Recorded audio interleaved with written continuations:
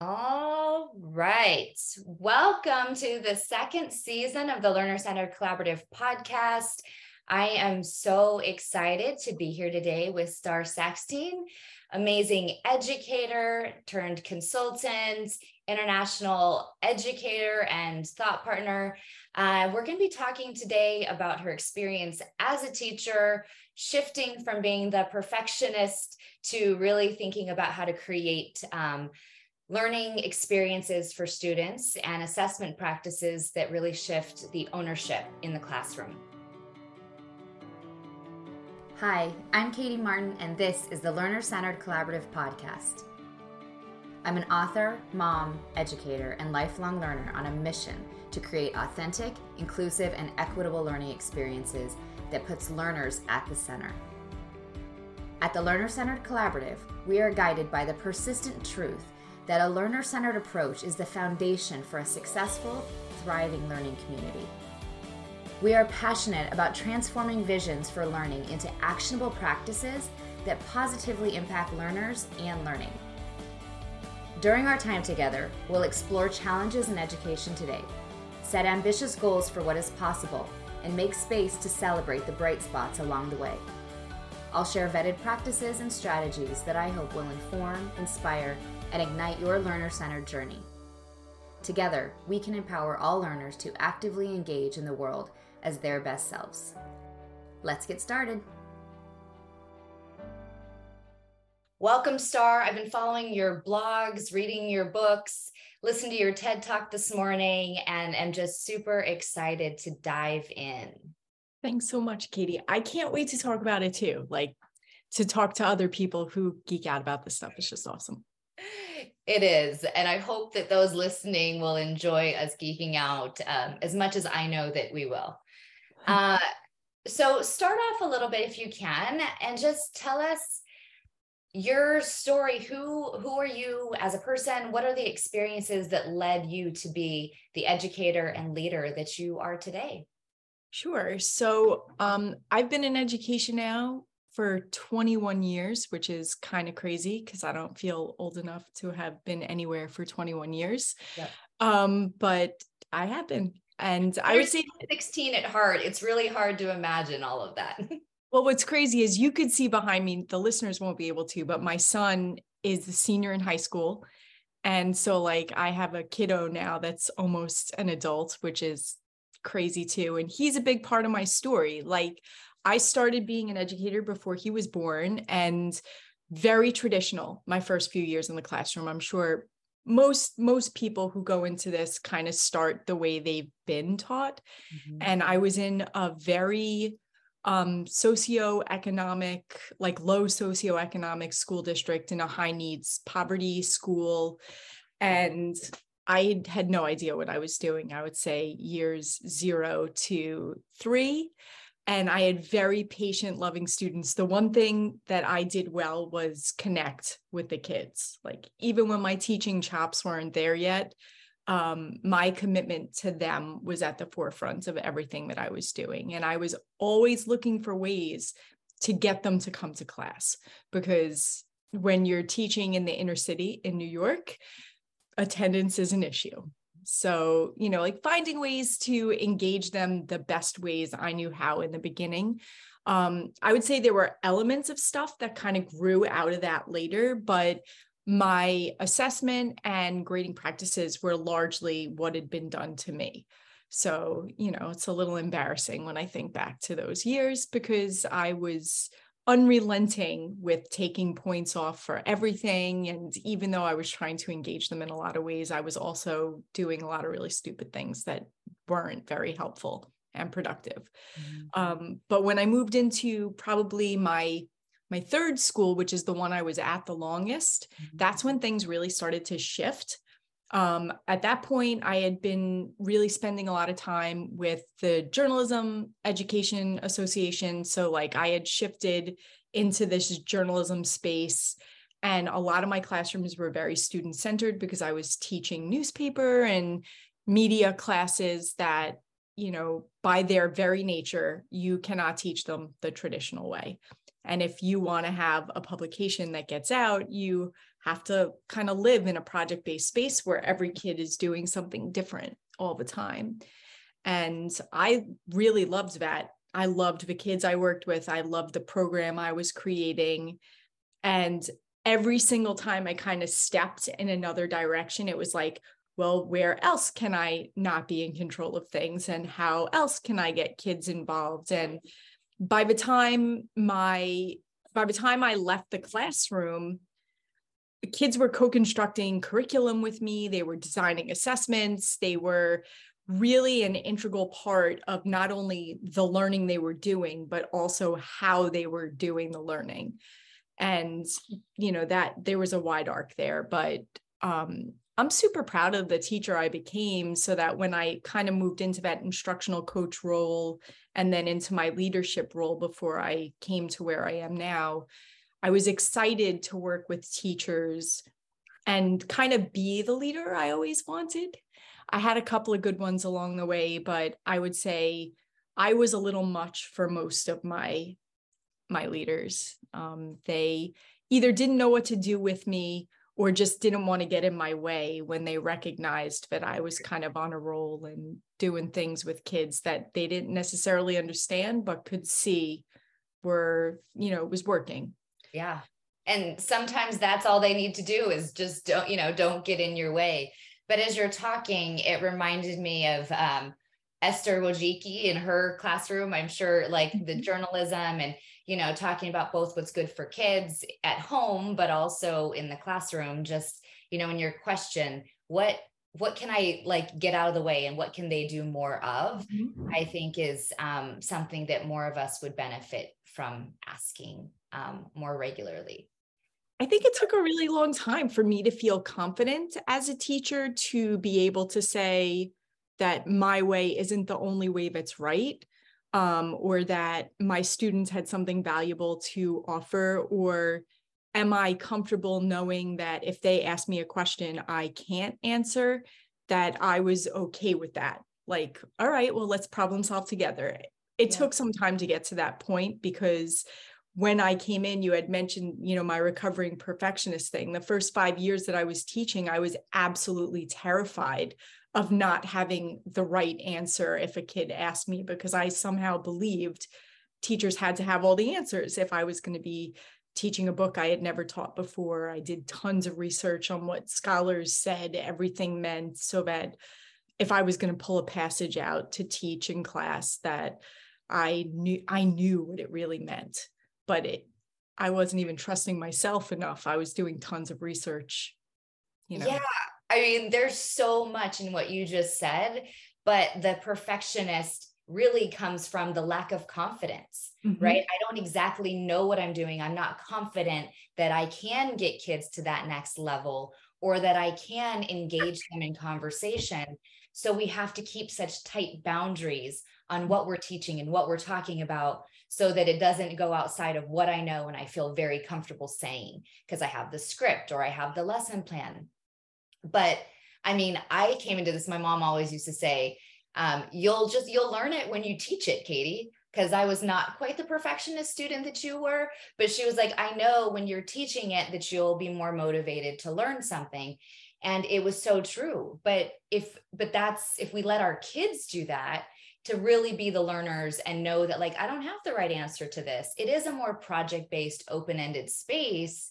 Then the learning is so much more powerful for everybody involved. Yeah. And so much, I mean, the flip side of that too is for any listener who's a high school English teacher, for example, if you're assigning one essay that has one prompt with really only one or two ways you could answer it, like, yeah, it might be easier on us because there's less to know, but it's also boring as hell to read 60, 70, 80 essays that are identical to each other versus, being okay with teaching kids to take risks and letting them choose the books that they're reading, even if you haven't read them yourself. So you don't know if what they're saying is 100% right, but, it's just so much better.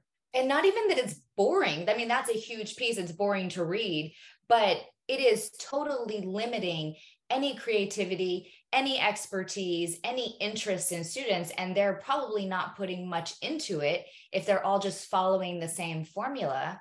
And it reminds me, I was just with a group of third grade teachers last week, and they were teaching their kids to write, step up to writing, the very like formulaic, which you need to know some basics. I get it. But they were like, we're just going step by step, and they're copying because this is the paragraph 1, 2, and 3, because they don't know how to do it on their own. Right. And just that very idea, of course they don't know it. They've never had the opportunity to practice on their own and get feedback. Instead, it's follow this formula, copy it. I'll check it that you did it, but there's no indication that they're able to do it on their own. And that's why they get to you in high school and people are like, these kids can't write. Yeah, no kidding. And I mean, honestly, those formulas, like, I get it, especially with kiddos with language barriers and a lot of other things like structure. Like, formulas are really, really good to start. Yeah. But we need to transition those formulas out a lot sooner than we do. Like, it shouldn't just be in 11th grade English that I'm the first person saying to them, 11th or 12th grade English, like, you really shouldn't be doing this 5-paragraph essay thing anymore. And then when they go, well, how long does it have to be? As long as it needs to be to actually prove your point. And a paragraph doesn't need to be 5 sentences and all of these crazy things that we teach them early on when they're learning these structures, because undoing what they've learned for so long is almost more challenging than getting them to develop a voice of their own by the time they get to later schooling. Right, because it's been silenced in many cases so that you could fit in the formula. But I think a big piece of this too, and I am so guilty of this as an educator, so I'm not knocking it. But I came later in life to writing. Mm-hmm. Most educators don't write. Right. So you are a prime example of you wrote, you blogged, you were doing all this as an educator, and I'm sure it came into your practice, but most educators don't write. And so we're afraid of it ourselves, and we don't know how to break the formula, right? Yep. We don't know how to break the mold. We are only going by, this is a 5-paragraph essay. And the idea that we actually don't write like this or use this in many cases is a hard thing for educators to teach when they're not confident, like we were talking about earlier. Yeah. Ironically, writing is one of the areas where I do feel pretty confident. Like, all of us have our superpowers. Like, writing happens to be something that is usually, I mean, I'm working on a book right now. I'm a little bit in procrastination mode, but usually I could sit down and write pretty well from the get. And I think because I was blogging all that time, I was in the classroom with the kids, I had a level of credibility, street cred with the kids, that when I was saying, hey, this is what you need to be doing, I wasn't just saying it from the standpoint of a teacher, but as a published author. And I wasn't afraid to share with them what my drafts look like, how my editors may have ripped things apart, the kind of feedback that I was getting. I even brought out from the archives stuff that I wrote in high school, and how mortified I was to look at it later at that point, because my kiddos, I mostly taught 12th grade by the time I was done in the classroom. So my kiddos were on the way into into college, and I'm like, you'll look back on all of this stuff too, and you'll be proud of it, but you'll also kind of cringe a little bit as soon as you see some of the stuff that you're doing right now, even though it's the best stuff. I still feel that way about some of the books I've written.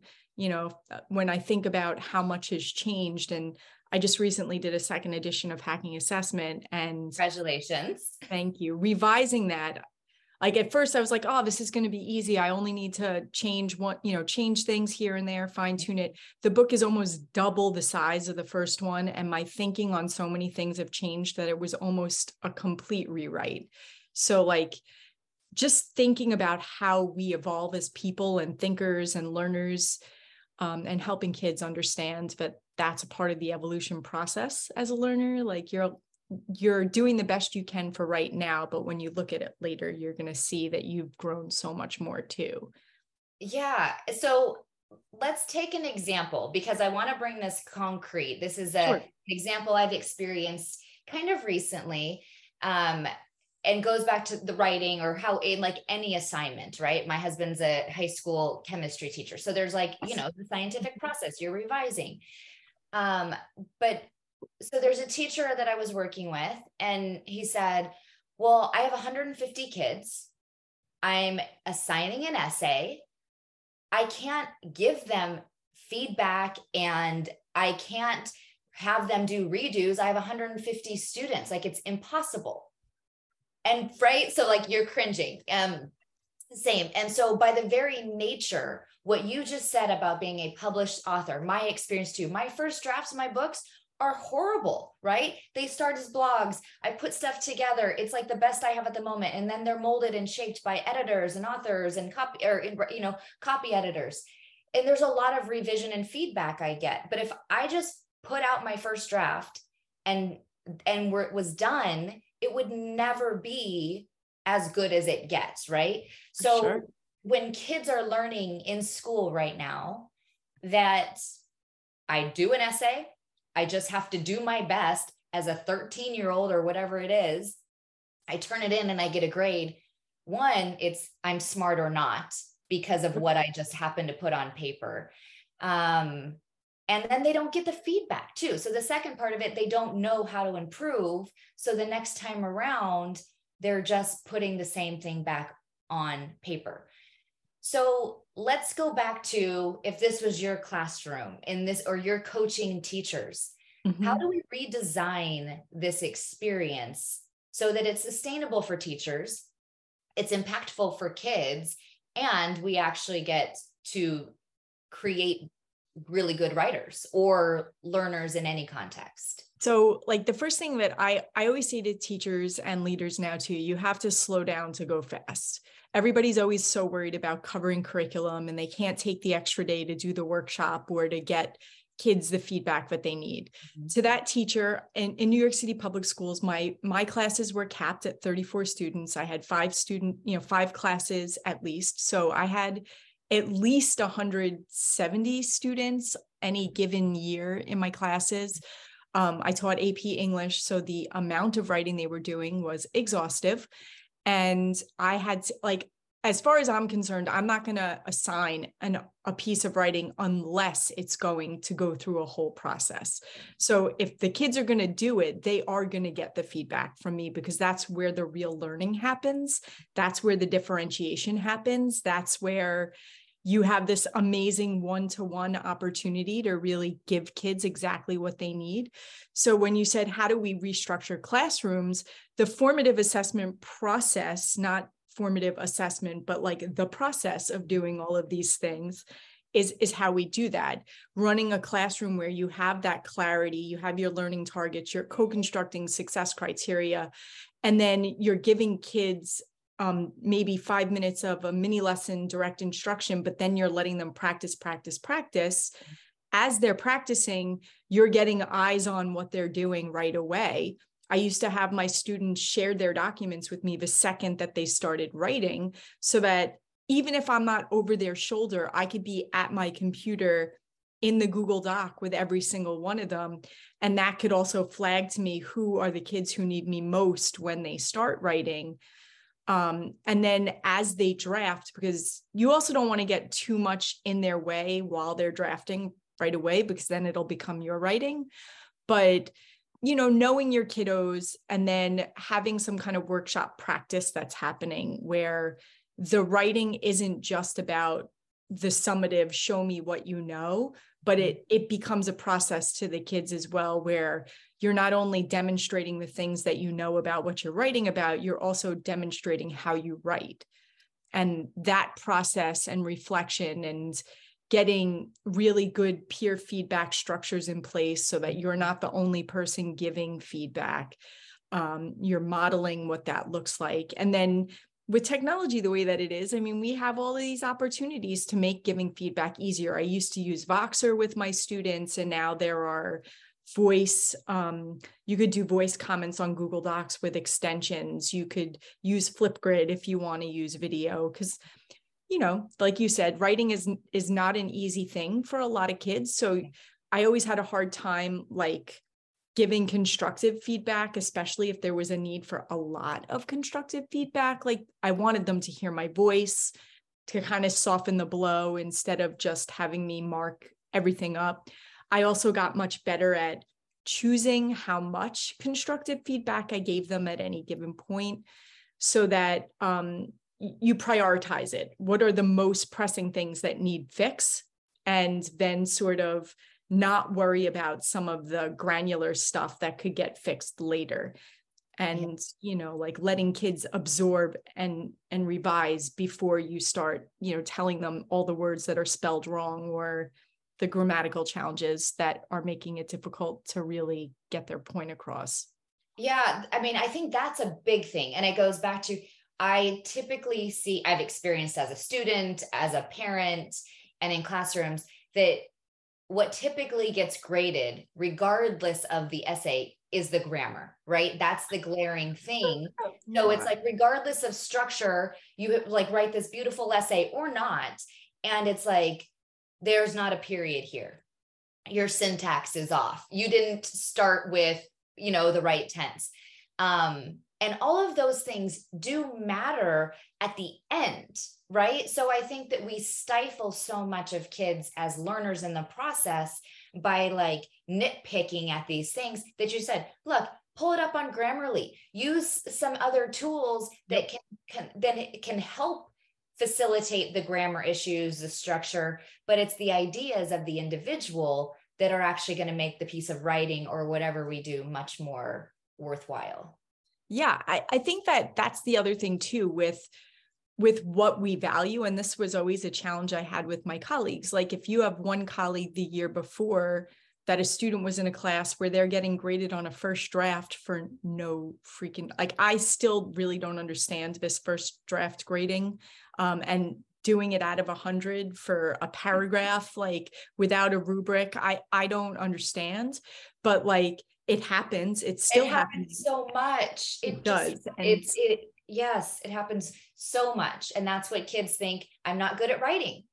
Yep. And I would always say to kids too in my class, you are the author of this piece. I am giving you feedback as a reader.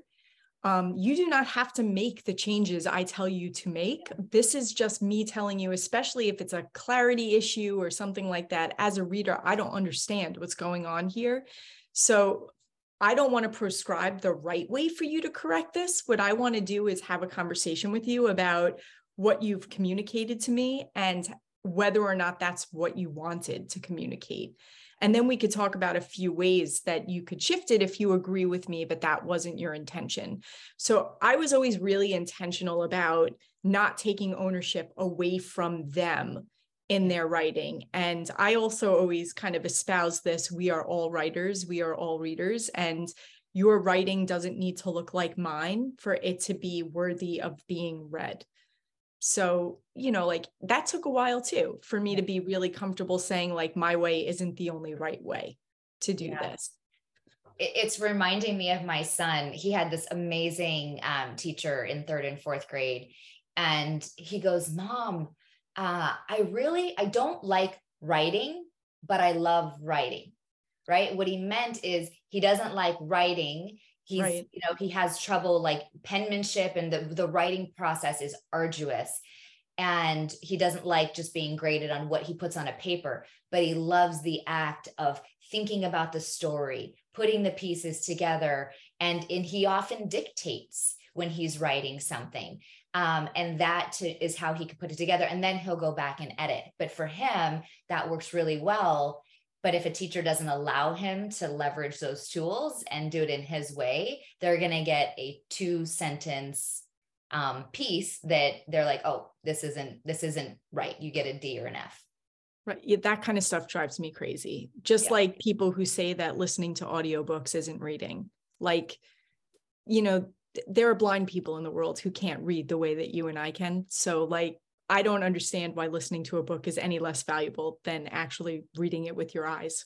Yeah, I love Audible. Like, Audible podcast. Like, I'll get in the car, and it's often the only time I finish a book from beginning to end, because I'm sitting, it's making me focused on a long drive, and I can just take it in. And some people don't absorb it as much, but for me, it works really well. And so, yeah, different strokes. Auditory learners unite. Yeah. I'm the same exact way. Like, if I really love a book I listen to, I will buy the hard copy after the fact, just so that I have it and can go back to it, and the specific parts I might have highlighted in the audiobook, and just to be able to have it to share it with other people or whatnot. But you got to have it for the shelf. You got to. I have so many shelves. It's like frightening. I know. All right. So I want to kind of go back to something we talked a little bit about earlier, your TED Talk and kind of your opening, right? You talk about being a perfectionist, being the kid who got the A's, and that defined you. Sure. And it was, it reminded me, so like my opening of my like TEDx talk was the exact opposite, right? I was the kid comparing myself to you. I was the kid in third grade who was like, I don't want to read this book. It's boring. I don't want to read The Mouse and the Motorcycle and just answer, multiple choice questions. I didn't like being told what to do. I would have thrived in your classroom, probably in your later years. Mm-hmm. But despite coming from two perspectives of the perfectionist, I got the A and that drove me, to I didn't get the A and that drove me the other way, we both came to this kind of stance around standardized tests are not meeting the needs of any of our learners, right? A very narrow road. And I was reminded again this morning of this poet, I forget her name, but there was an article that her poem was used in a standardized test in Texas. And she was reading the poem, and the question was, why did the author choose to break up this stanza? And it was like A, B, C, or D. Right. She was reading it and she goes, I can't answer the question, right? It was broken up that way because of formatting, and it wouldn't fit on the same line, right? Is what she says, but they made up that she was trying to like depict something. So anyway, she's like looking at this. The test takers make up the answer to her own question. She can't answer questions. And yet we're so wrapped around what this means for learners. And so, of course, we don't want to focus on standardized tests. We want to create more learner-centered experiences. But kids are being judged on this. So you wrote this in a blog post. I want to read it, and then we can talk about what we do instead. Mm-hmm. So you said, it's because of this that I abandoned testing a long time ago in exchange for a long-term projects that require students to show many different skills at once. Because the completion of the assignments take about a month, each child can show proficiency or mastery of many different skills over the course of the process. In this way, students have the best opportunity to give their all and show what they've learned over the course of the year. So this is big. And you taught in New York, mm-hmm. Regents exams, public school, right? Everyone's like, it can't be done. This is the system. So how did you, like you said, not all administrators know what to do with you, but for a lot of educators who are thinking, I can't do it. I'm in the system. This is just where I am. What advice, what suggestions do you have for them to do it differently within a system? Well, I mean, I think if the test is there, I'm not going to tell you to ignore that it's there, because obviously so many of us are, it's tied to our evaluations in a lot of different ways. I don't personally believe that that's an awesome thing to do, but it is unfortunately what is done.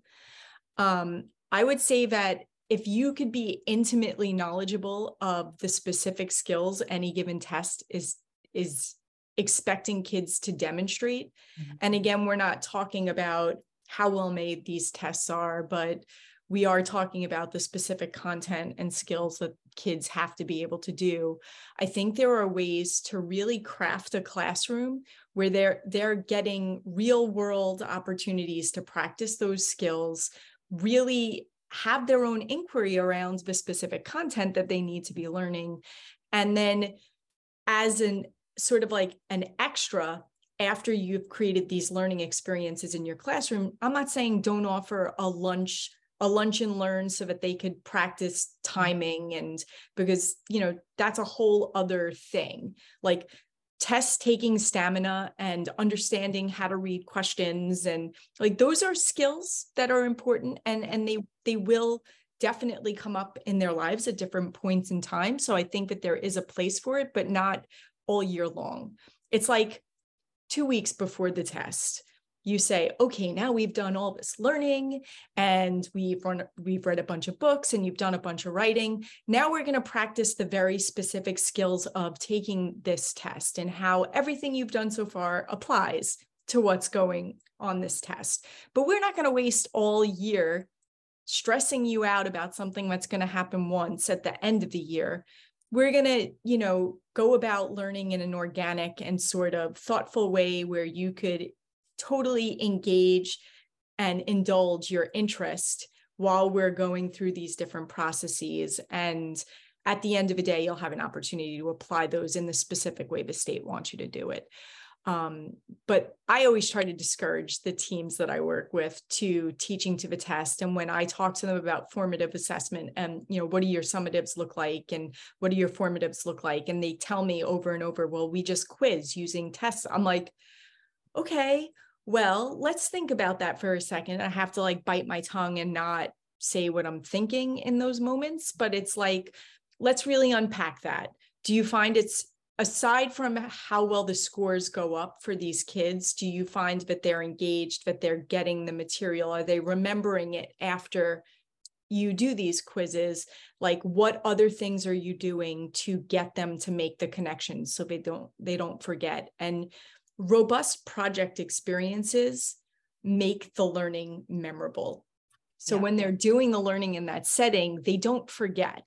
I have one video that I really like to show where it's one of my end of year assessment conferences with one of my seniors. And I did this with by the end of the year, the students got to choose how they demonstrated their knowledge because we were a portfolio based program. And so they had to demonstrate their learning using their portfolio.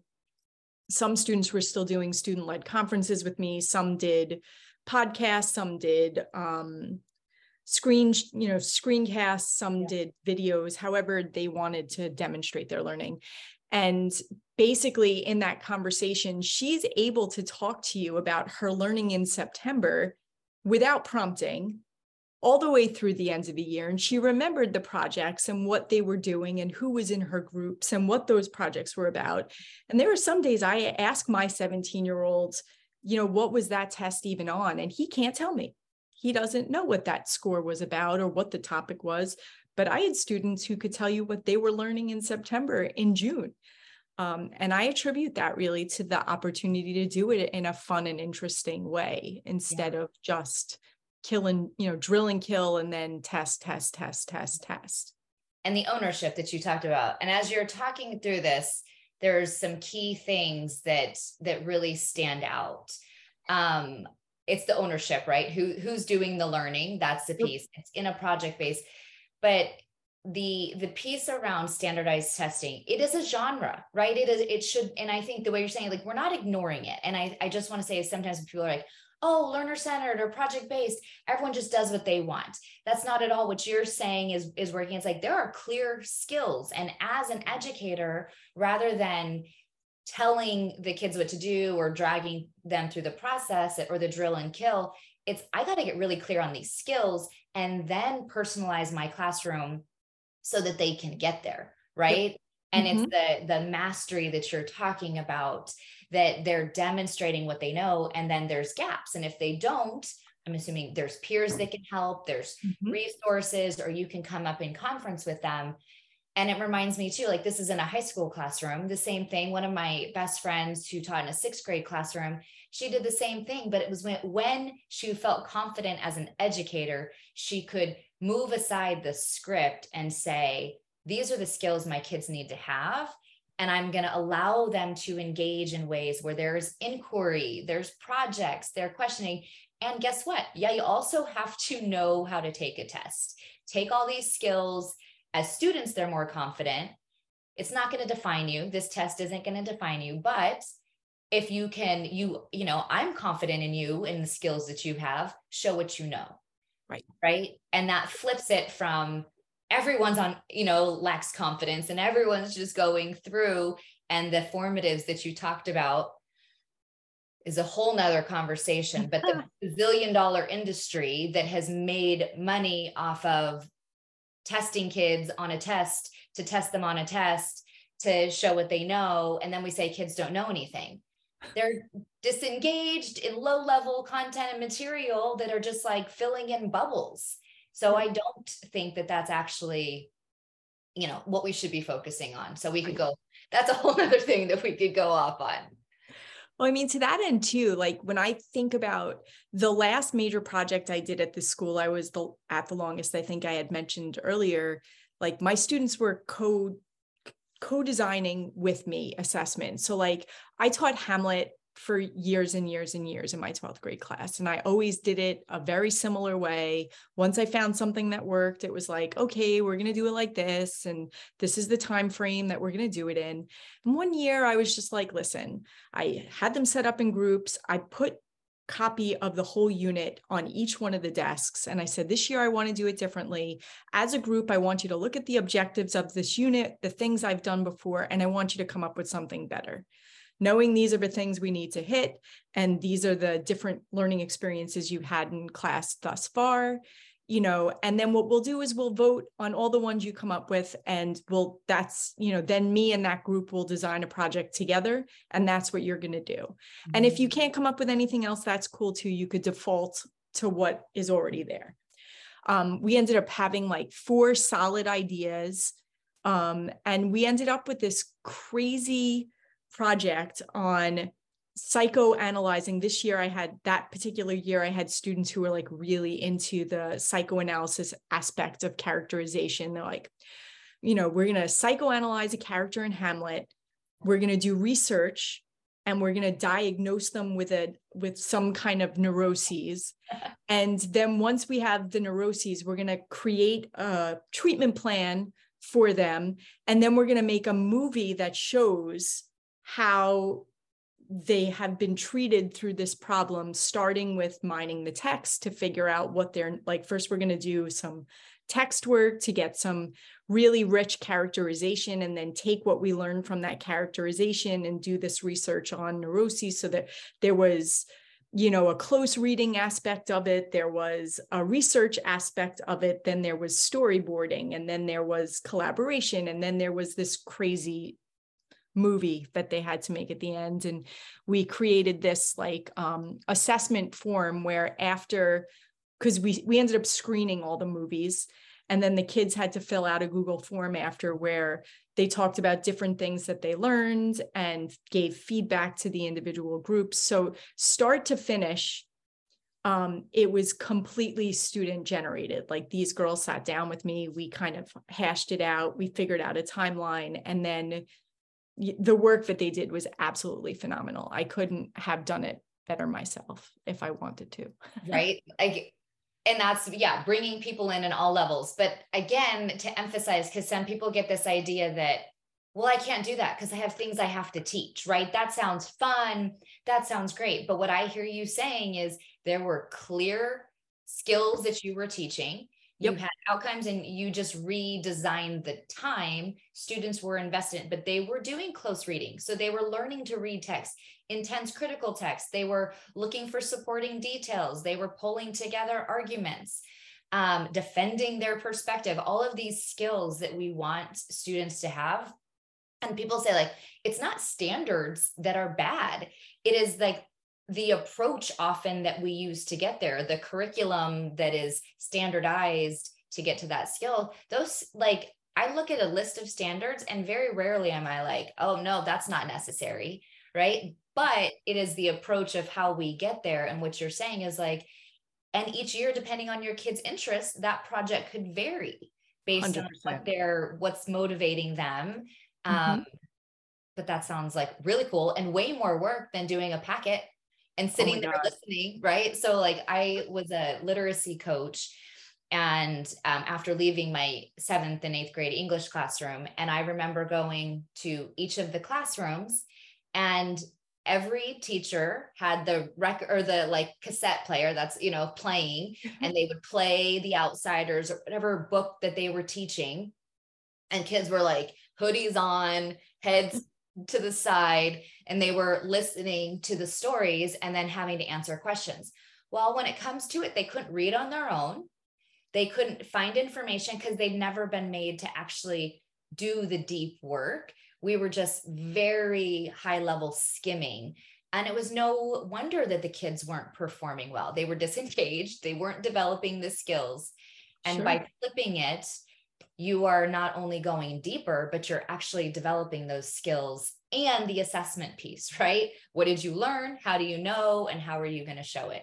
Sure. And I mean, that wasn't even like the one that ended up getting, like, I never graded group assignments. The group assignments were always like formative opportunities for them to explore the skills. So like by the time they were writing, we did Rosencrantz and Guildenstern Are Dead right afterwards. So we learned about absurdist theater, and then they had to actually write a one-act play, either in Shakespearean style or in absurdist style. So that was their demonstration of knowing at the end that they understood themes, diction, and then the style that they decided to work through. So I'm always a big fan of creation in terms, you know, synthesis and creation to show real deep learning, as opposed to, you know, just regurgitate what I told you in class.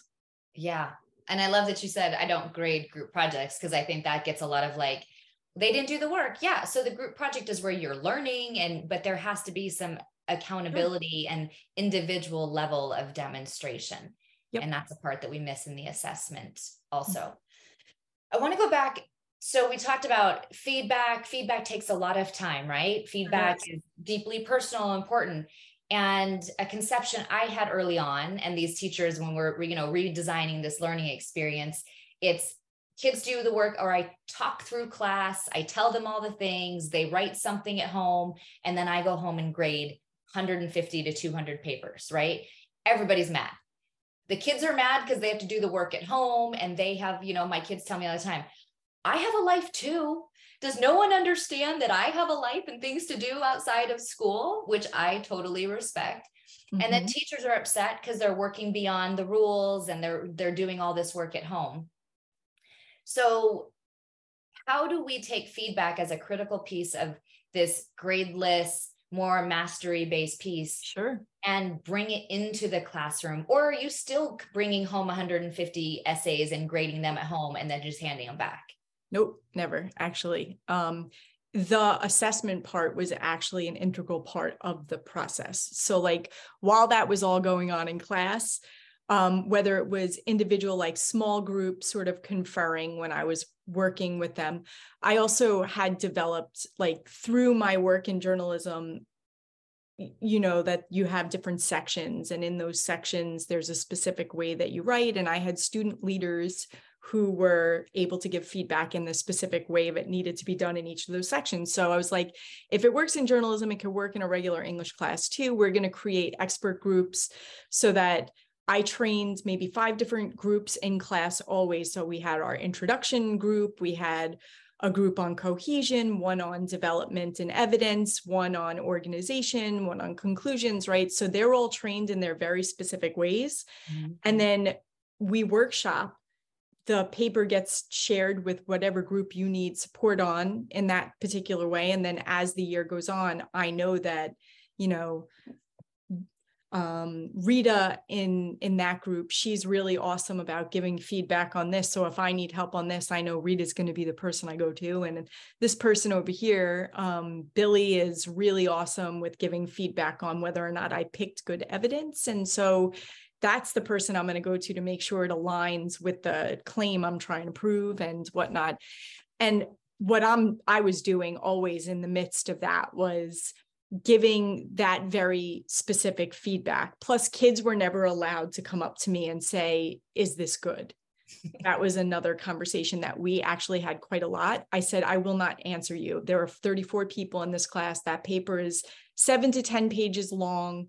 you have to have a very specific question about what you want help with that I could answer in 1 minute or less right now, or you have to set up a conference with me outside of class so that we could really go deeper.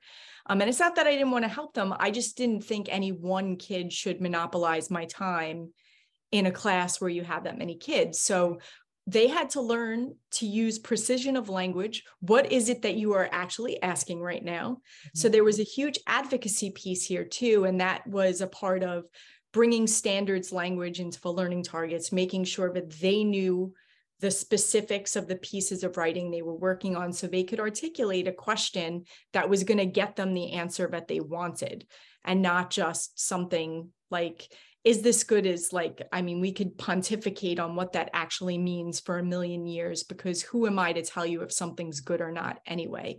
So thinking really like, do you want me to evaluate whether or not you have a good thesis? Do you have enough context? Are the pieces of evidence you've selected supporting whatever you're trying to prove? Is the development enough? You got to give me a little bit to work with before you walk up to me and ask me what it is you want feedback on. So the key here, feedback is part of the process, right? 100%. It's do all the work and then I'm going to give you a grade and we're going to move on. It is really getting to part of the process, integral. And so you know what they know. You are clear, you're demonstrating it, and you're helping them to improve along the way. And then that translates. So that translates to a grade, right? Is that eventually you have to put in a grade? So yes and no. Like I didn't actually put in grades in the traditional sense for individual assessments. There were standards aligned or competency aligned sort of evaluation of mastery levels. And then the grade that went on the report card was co-constructed with the student in a conference. So like there weren't any like actual 80s or A's or anything that went in my dashboard. Okay. I want to dive into that. I'm like, oh my gosh, we need so much more time because I have so many more questions. But this is a critical piece, right? Because we are trained to think that every piece needs a grade when we have hundreds of grades. And sometimes there's policy in schools and districts around like you need X amount of grades. Sure. And I think we confuse grades with feedback. Mm-hmm. In fact, I know we confuse grades with feedback. So what I'm hearing is like you are very intentional about learning feedback constantly. And there are clear competencies that students have to master. Those are the skills that are in the standards. Those are the things that you are held accountable to as a teacher. Mm-hmm. And so those aren't going by the wayside, right? Just because you don't have 150 grades in your grade book, you're tracking, you're making sure that they have these skills mastered. It might be at different points in time, but they're showing evidence. And then based on that level of mastery, you are having a conversation about the final grade, which in many cases is all that goes in the grade book. So when we have this misconception that we are so held accountable to grades, A, B, C, D, whatever it may be, at the end of the day, it is that one grade.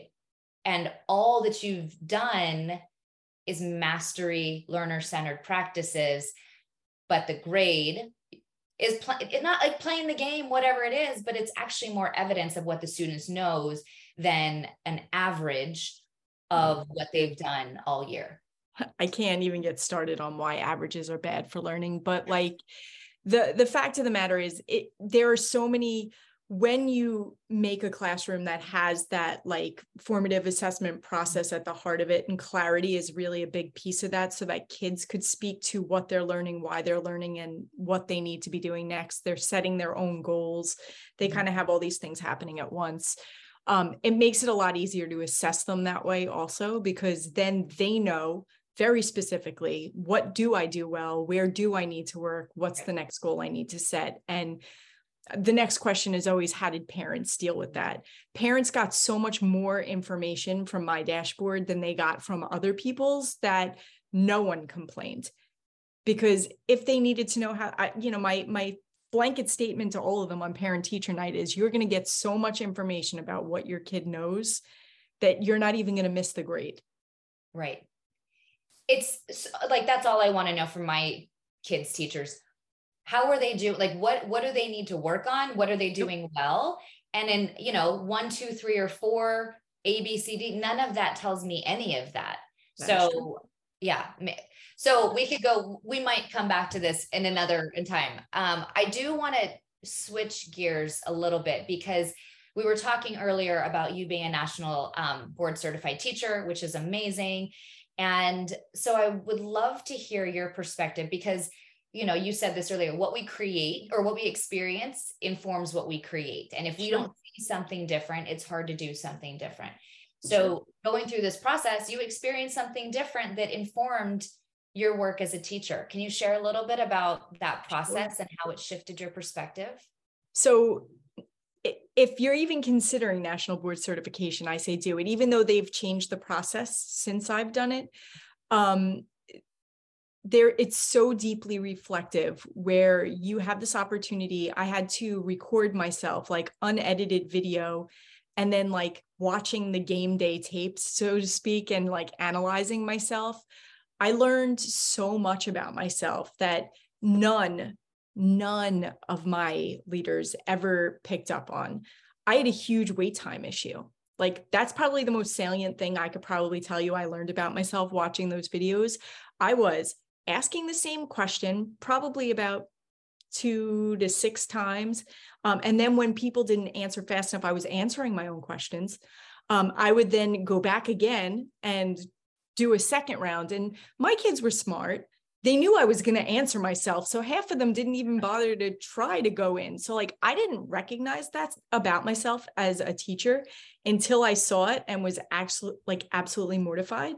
I was like, oh my God, I just asked the same question literally 6 different ways. I gave them maybe 3 seconds to answer any one of them, but that 3 seconds felt like a freaking eternity. So it was like, well, maybe they just don't understand what I asked. So I'm going to ask again, and then I'm going to ask again, and then I'm going to answer it when nobody, and literally that was all in a span of maybe 25 seconds.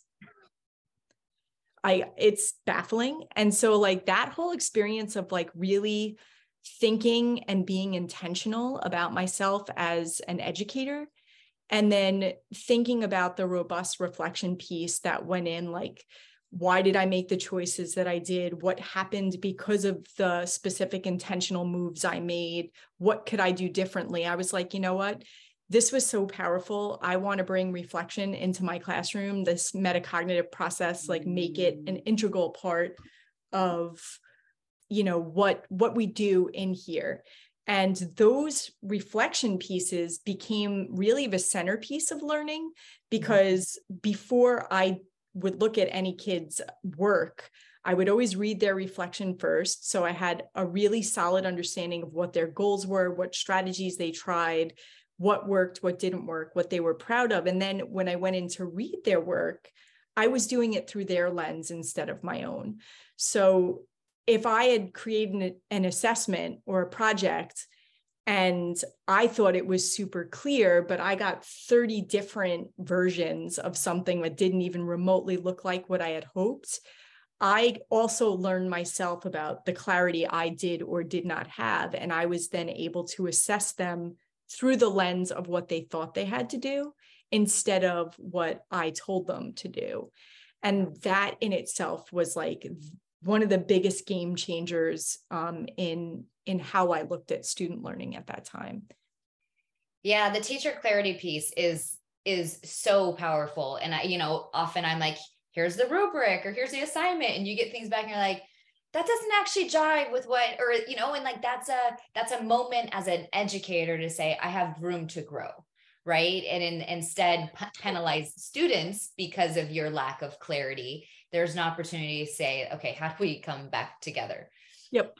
So, awesome. I think that national board, there's a lot of opportunities. The more that we can, even if you're not going to do national boards, the more we can be reflective and teacher leader journeys. Those are some of my most powerful experiences where I've had to go and test something out, bring back evidence. We talk about data and evidence all the time in education, but really don't often use it to inform next steps in ways like you're talking about. Like, how does this really impact my practice? So before we get to rapid fire, I have one more thing that we were talking about that's come up a lot, and I think will be continually part of conversations. But AI, which, I was like, that's somewhere else. That's in the tech world. That's this. But really, with the Chat GPT-3 and all of that, there's a lot that is going to come into our classrooms, whether we want to or not. So I'm thinking about, like, as a 7th grade teacher, if kids were using this, how might I leverage it instead of trying to block it? So I'm curious, what are your perspectives on all these new AI features and how we could or should leverage them in the classroom?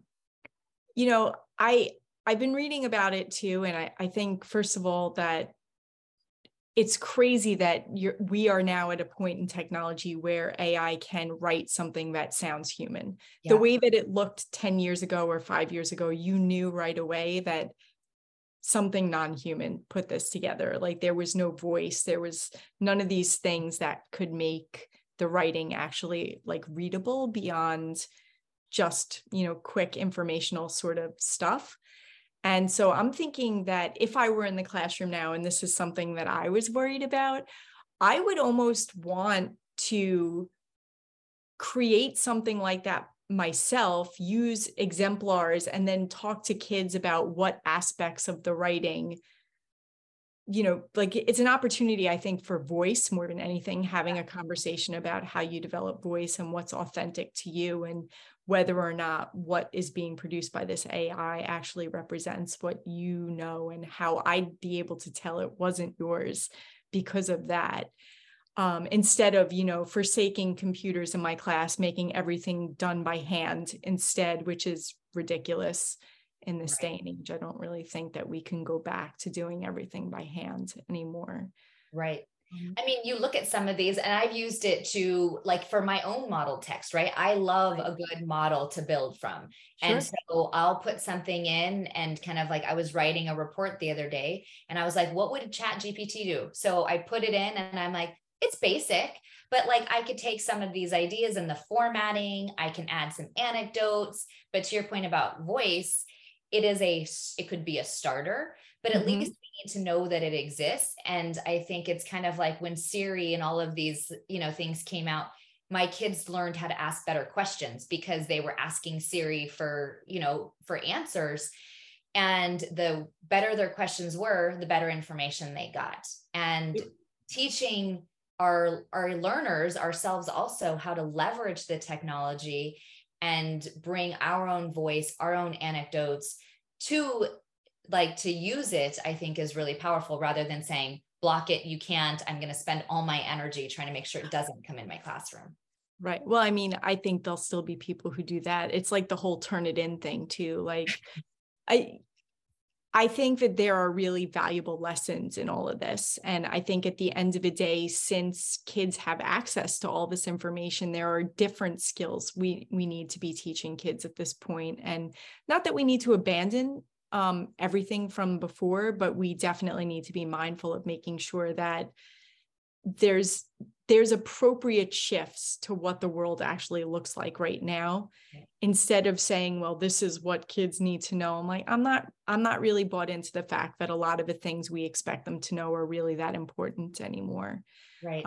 To be better consumers of what's out there, to be able to identify things that are going to help them grow in ways that make sense for their future learning and careers and whatnot.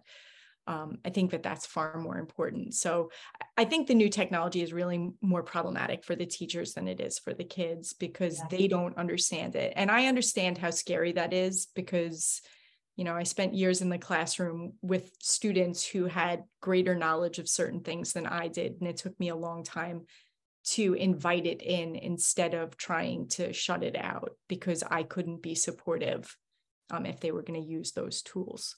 Yeah. And at the end of the day, as most teachers will tell me, I just want to do what's right for my students. I want to do a good job.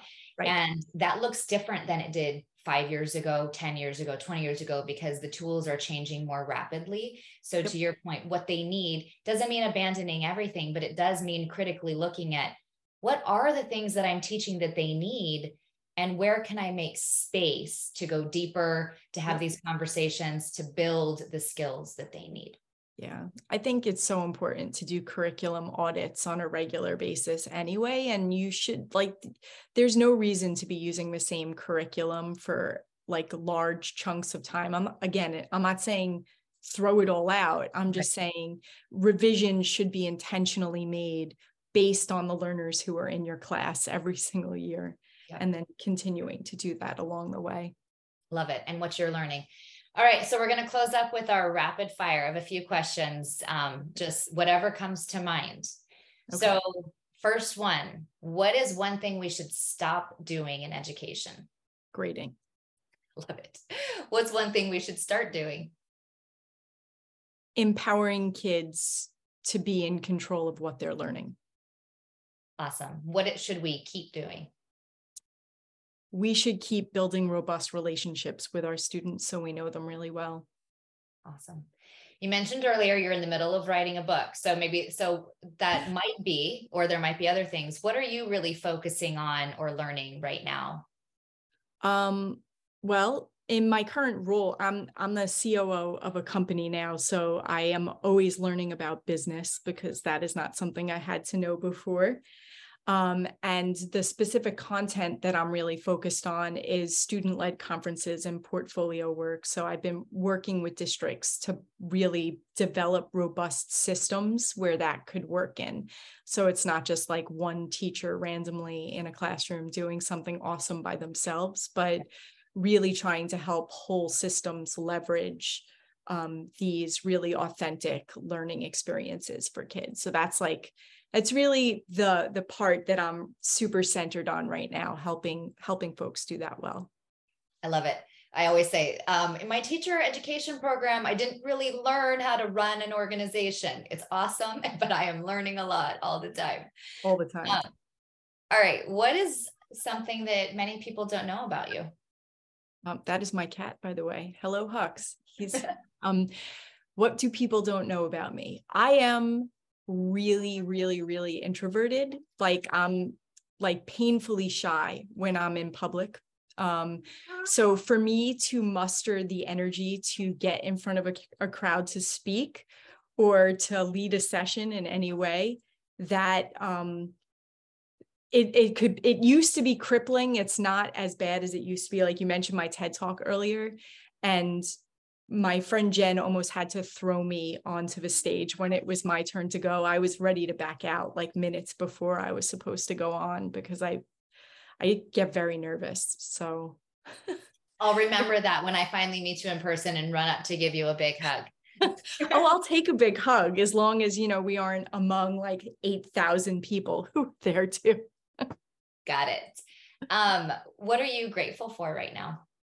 I'm so grateful for the people in my life and just the health of those around me. And I feel very lucky to be a part of a growing mindset of people who are really making awesome changes in education.